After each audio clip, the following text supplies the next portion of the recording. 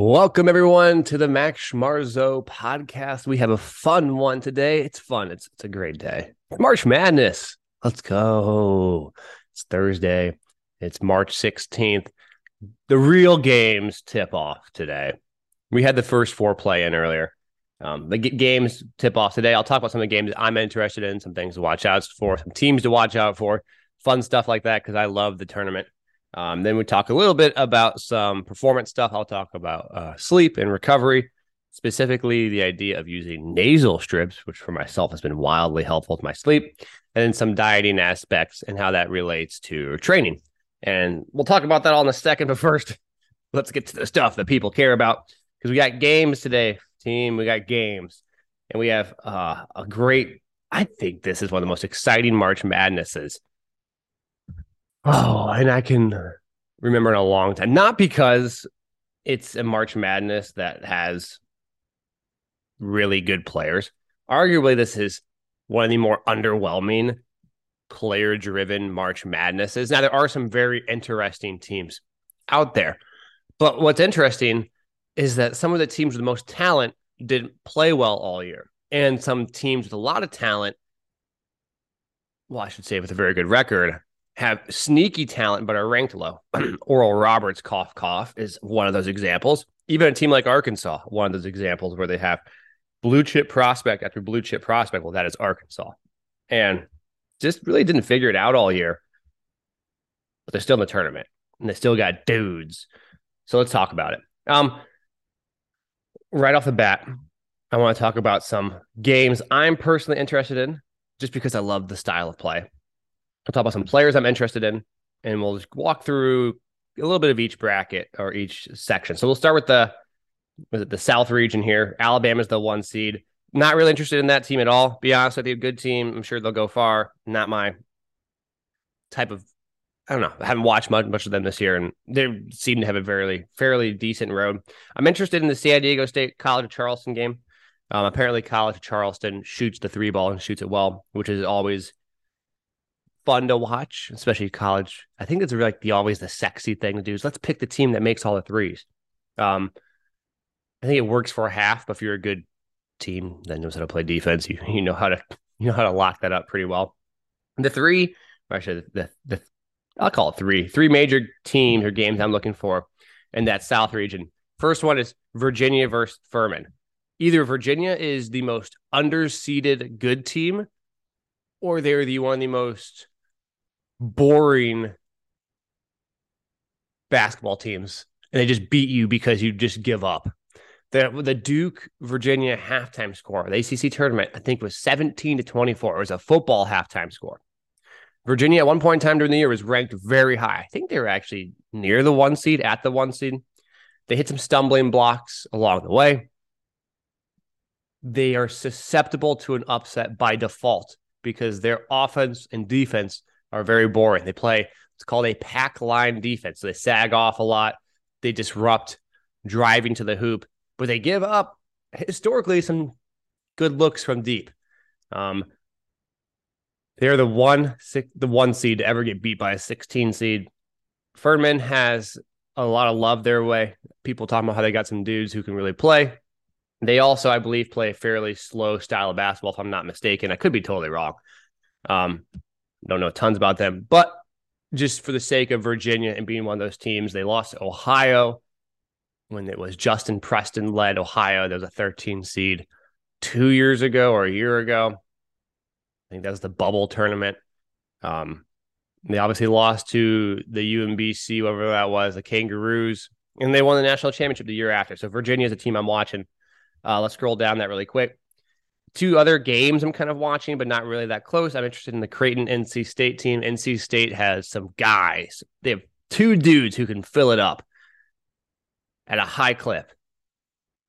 A good big man, but not much depth at all. So if you're watching the NC State game, it really sits on the shoulders of, it's Joyner, and pull up the other kid's name here. Smith are 2 guys who can really fill it up.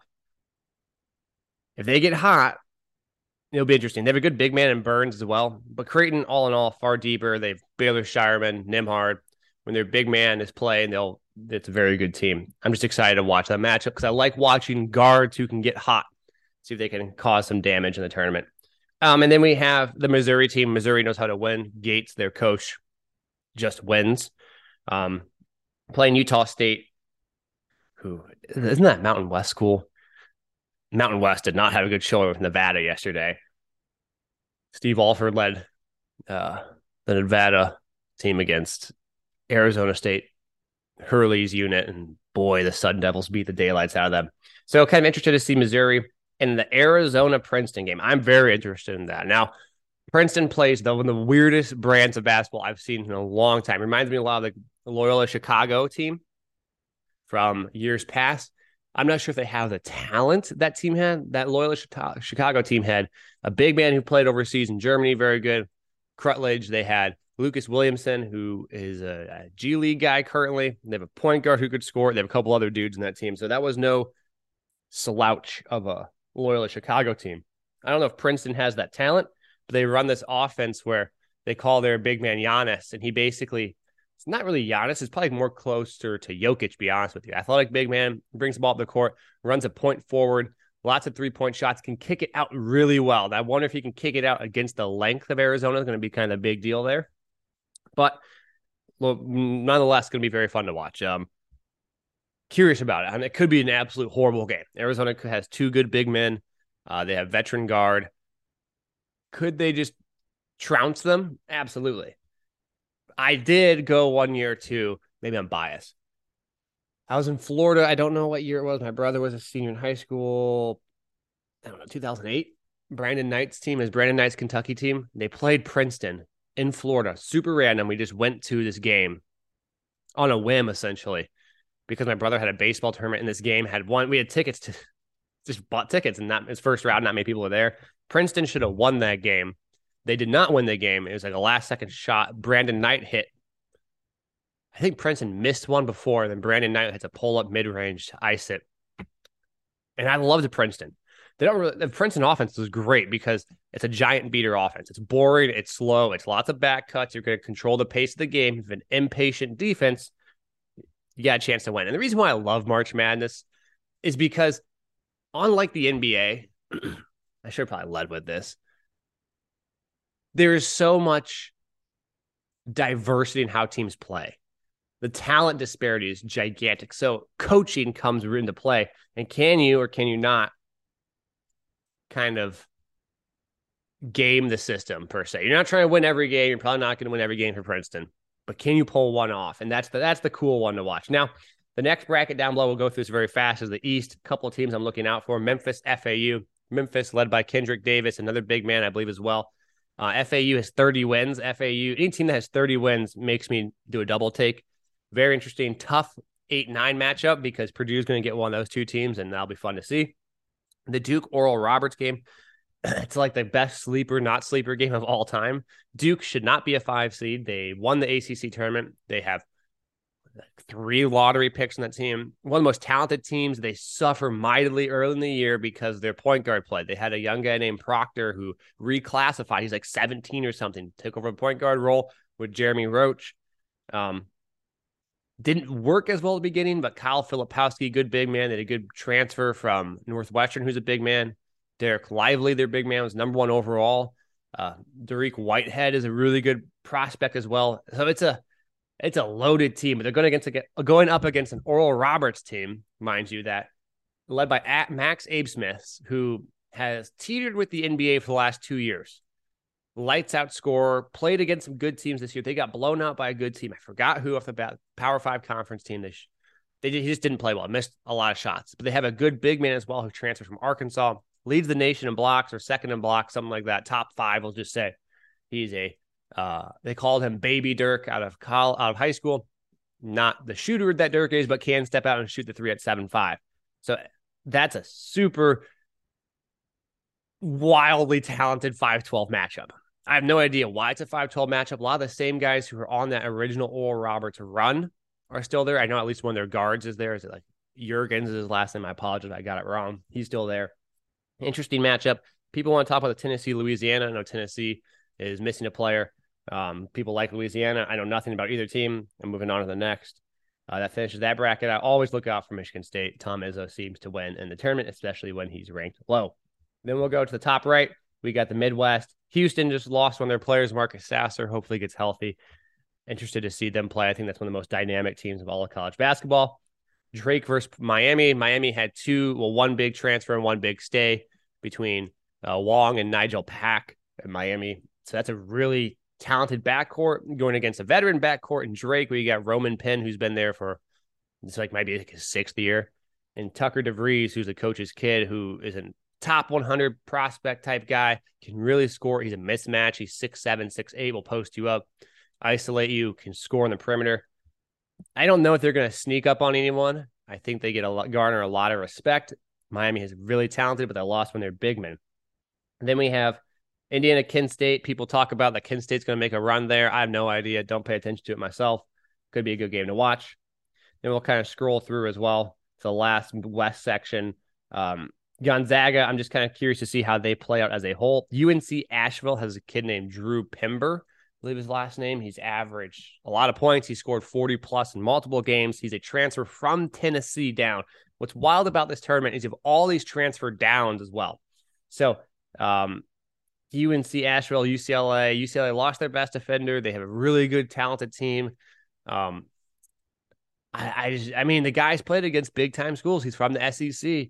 It'll be interesting to see if he himself can lead the charge. So Drew Pember is one of those guys that keep your eye on. My sleeper team in all this, just so everyone hears it off the bat, is UConn. I picked UConn to win it overall in one of my brackets. Iona's a tough team. The fighting Rick Pitino's there. UConn is one of the most talented teams. They've beaten Alabama. They beat Iowa State. They beat Oklahoma State. They came from a good conference. They had a streak where they hit some bumps in the road. They have a big-time prospect, Tyler Hawkins. They have a good big man. I think it's Tyler Hawkins. I'll just pull it up. I don't want to get the kid's name wrong. Let me pull it up real fast. He's a scorer. They say he can. Maybe it's not Tyler. It is Hawkins. It's with a J. So I apologize, Hawkins. I don't know what your first name is. Let me pull it up. I feel bad now. Hawkins, UConn. They have a good big man as well. Their big man's really tough. They actually have 2 7-footers. One's younger, and he is not as polished of a scorer. Their other is very polished of a scorer. They're one of the teams that can really score inside and outside. Jordan Hawkins, by the way. Jordan Hawkins. Sorry, I called him Tyler. My bad. Jordan Hawkins. Those are my kind of teams to watch out for. I like UConn. I like their path. They can get by the first couple of games. They're going to be interesting. And a scary team. Kansas is going to have to run into Arkansas possibly in the second game.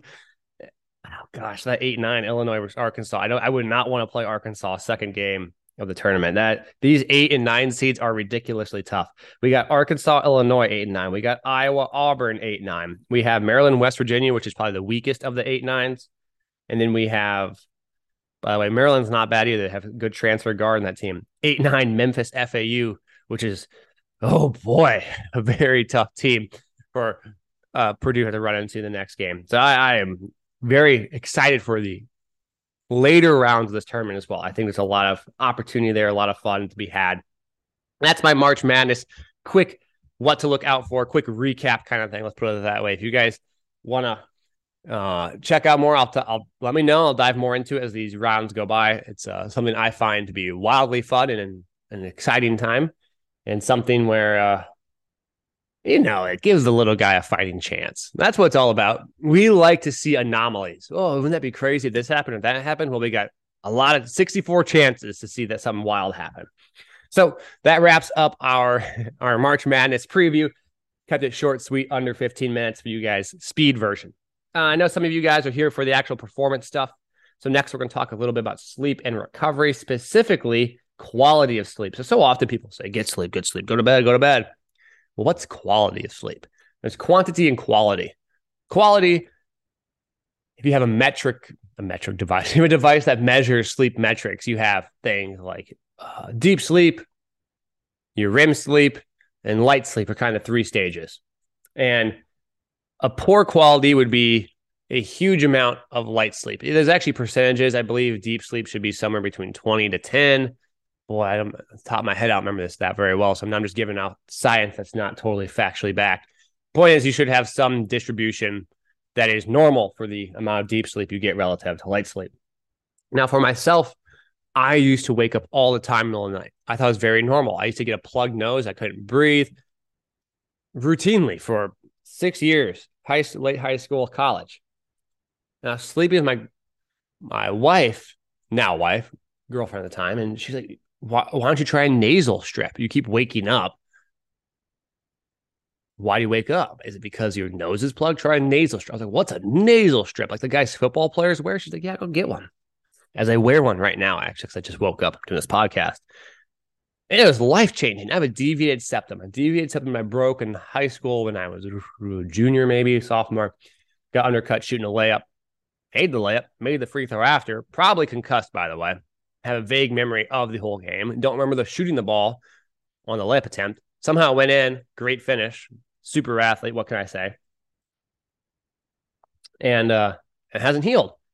So, like when we did the COVID testing, I had to stick that the cotton swab up my nose, and it would get basically caught in my nasal cavity because there was a bend in it or some sort of a closed cavern.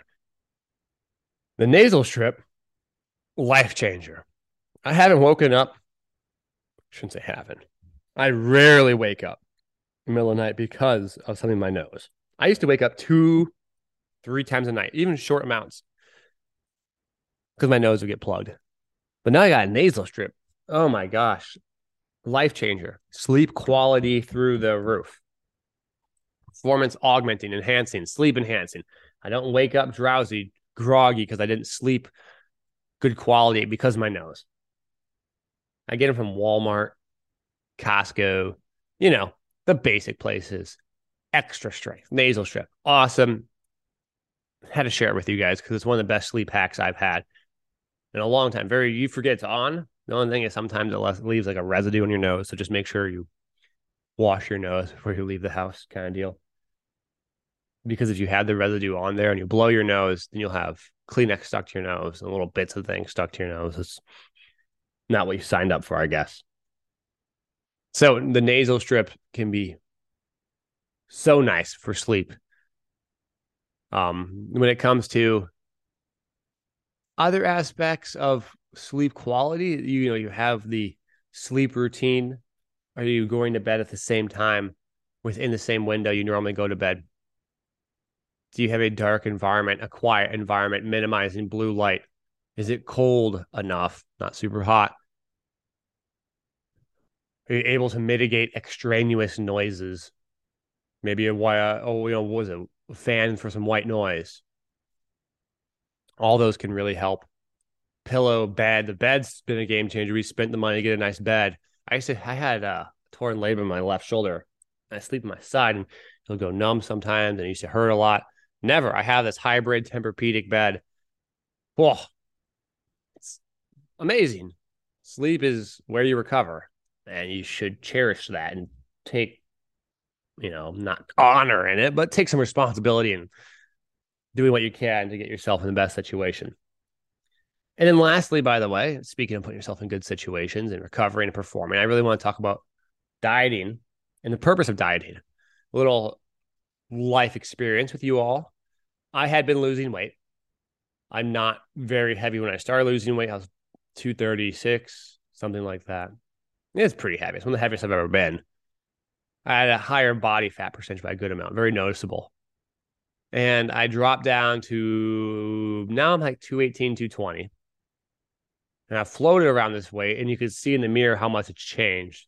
I have obliques again, and some ab veins are back, and you can count all your six packs again. You can see your serratus anterior kind of shredded again a little bit, not hugely shredded, but the diet debacle. When you start to get there, you're like, well, I could lose a little bit more. I'd like to see my shoulders a little bit more. I'd like to do that a little bit more. And the minute you start walking down a path where you start to diet for the sake of aesthetics, and your goal is not aesthetics, your goal is performance, you're going to be in a pickle. And I find this out every time and time again. I accidentally start cutting out carbs. I start missing meals. And, I kind of justify it. Yeah, but it's for the abs. It's for the lower body fat percentage. And then my training starts to suffer. Things start to hurt. It always happens. Things start to hurt when I start to eat less. Probably because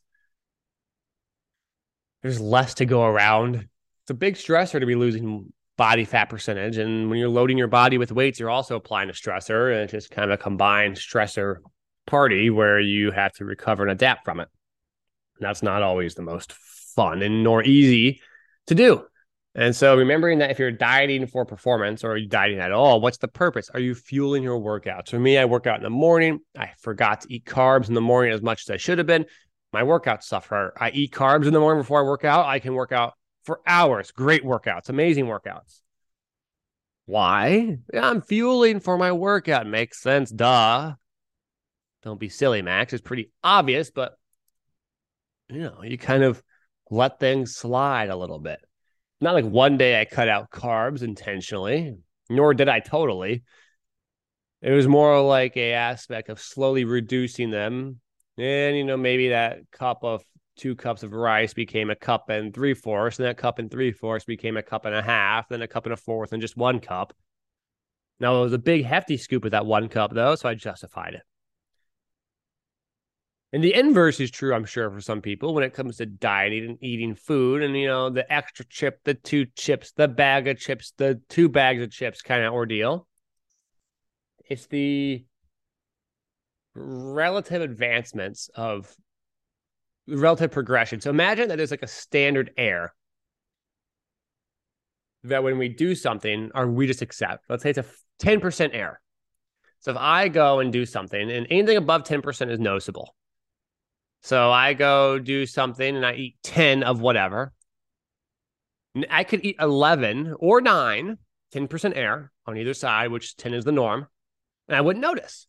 But if I keep eating 11 and 11 and 11, slowly my norm shifts to 11, but it's not detected. And then I eat 12. And again, that I can actually eat 12.1 technically, because that's 10% of 11. And then that's not detected. So I eat and I eat and I eat. And then that's my new norm. And the next thing you know, I'm now eating, another 10%, another 10%. And it slowly starts to build. You never notice. Our system has a standard error to it. And we're not very fine-tuned. That's probably good. Not going to be crazy and neurotic about, can I have another slice of pizza? At least naturally, in evolutionary terms, you're not going to be. But when we keep having this normative value get pushed and moved and manipulated, intentionally or unintentionally, then we have the situation where we are increasing so far away. We're now originally we were at 10 and now we're at 20, 100% change. We didn't notice it one time because we did it in these small increments. I'm sure that is a cascading effect that can occur. Point is, have a purpose. Understand your purpose and remember that purpose, and don't get sidetracked by the purpose of what you're trying to accomplish, like myself. So that's what I did, and it kind of screwed me up.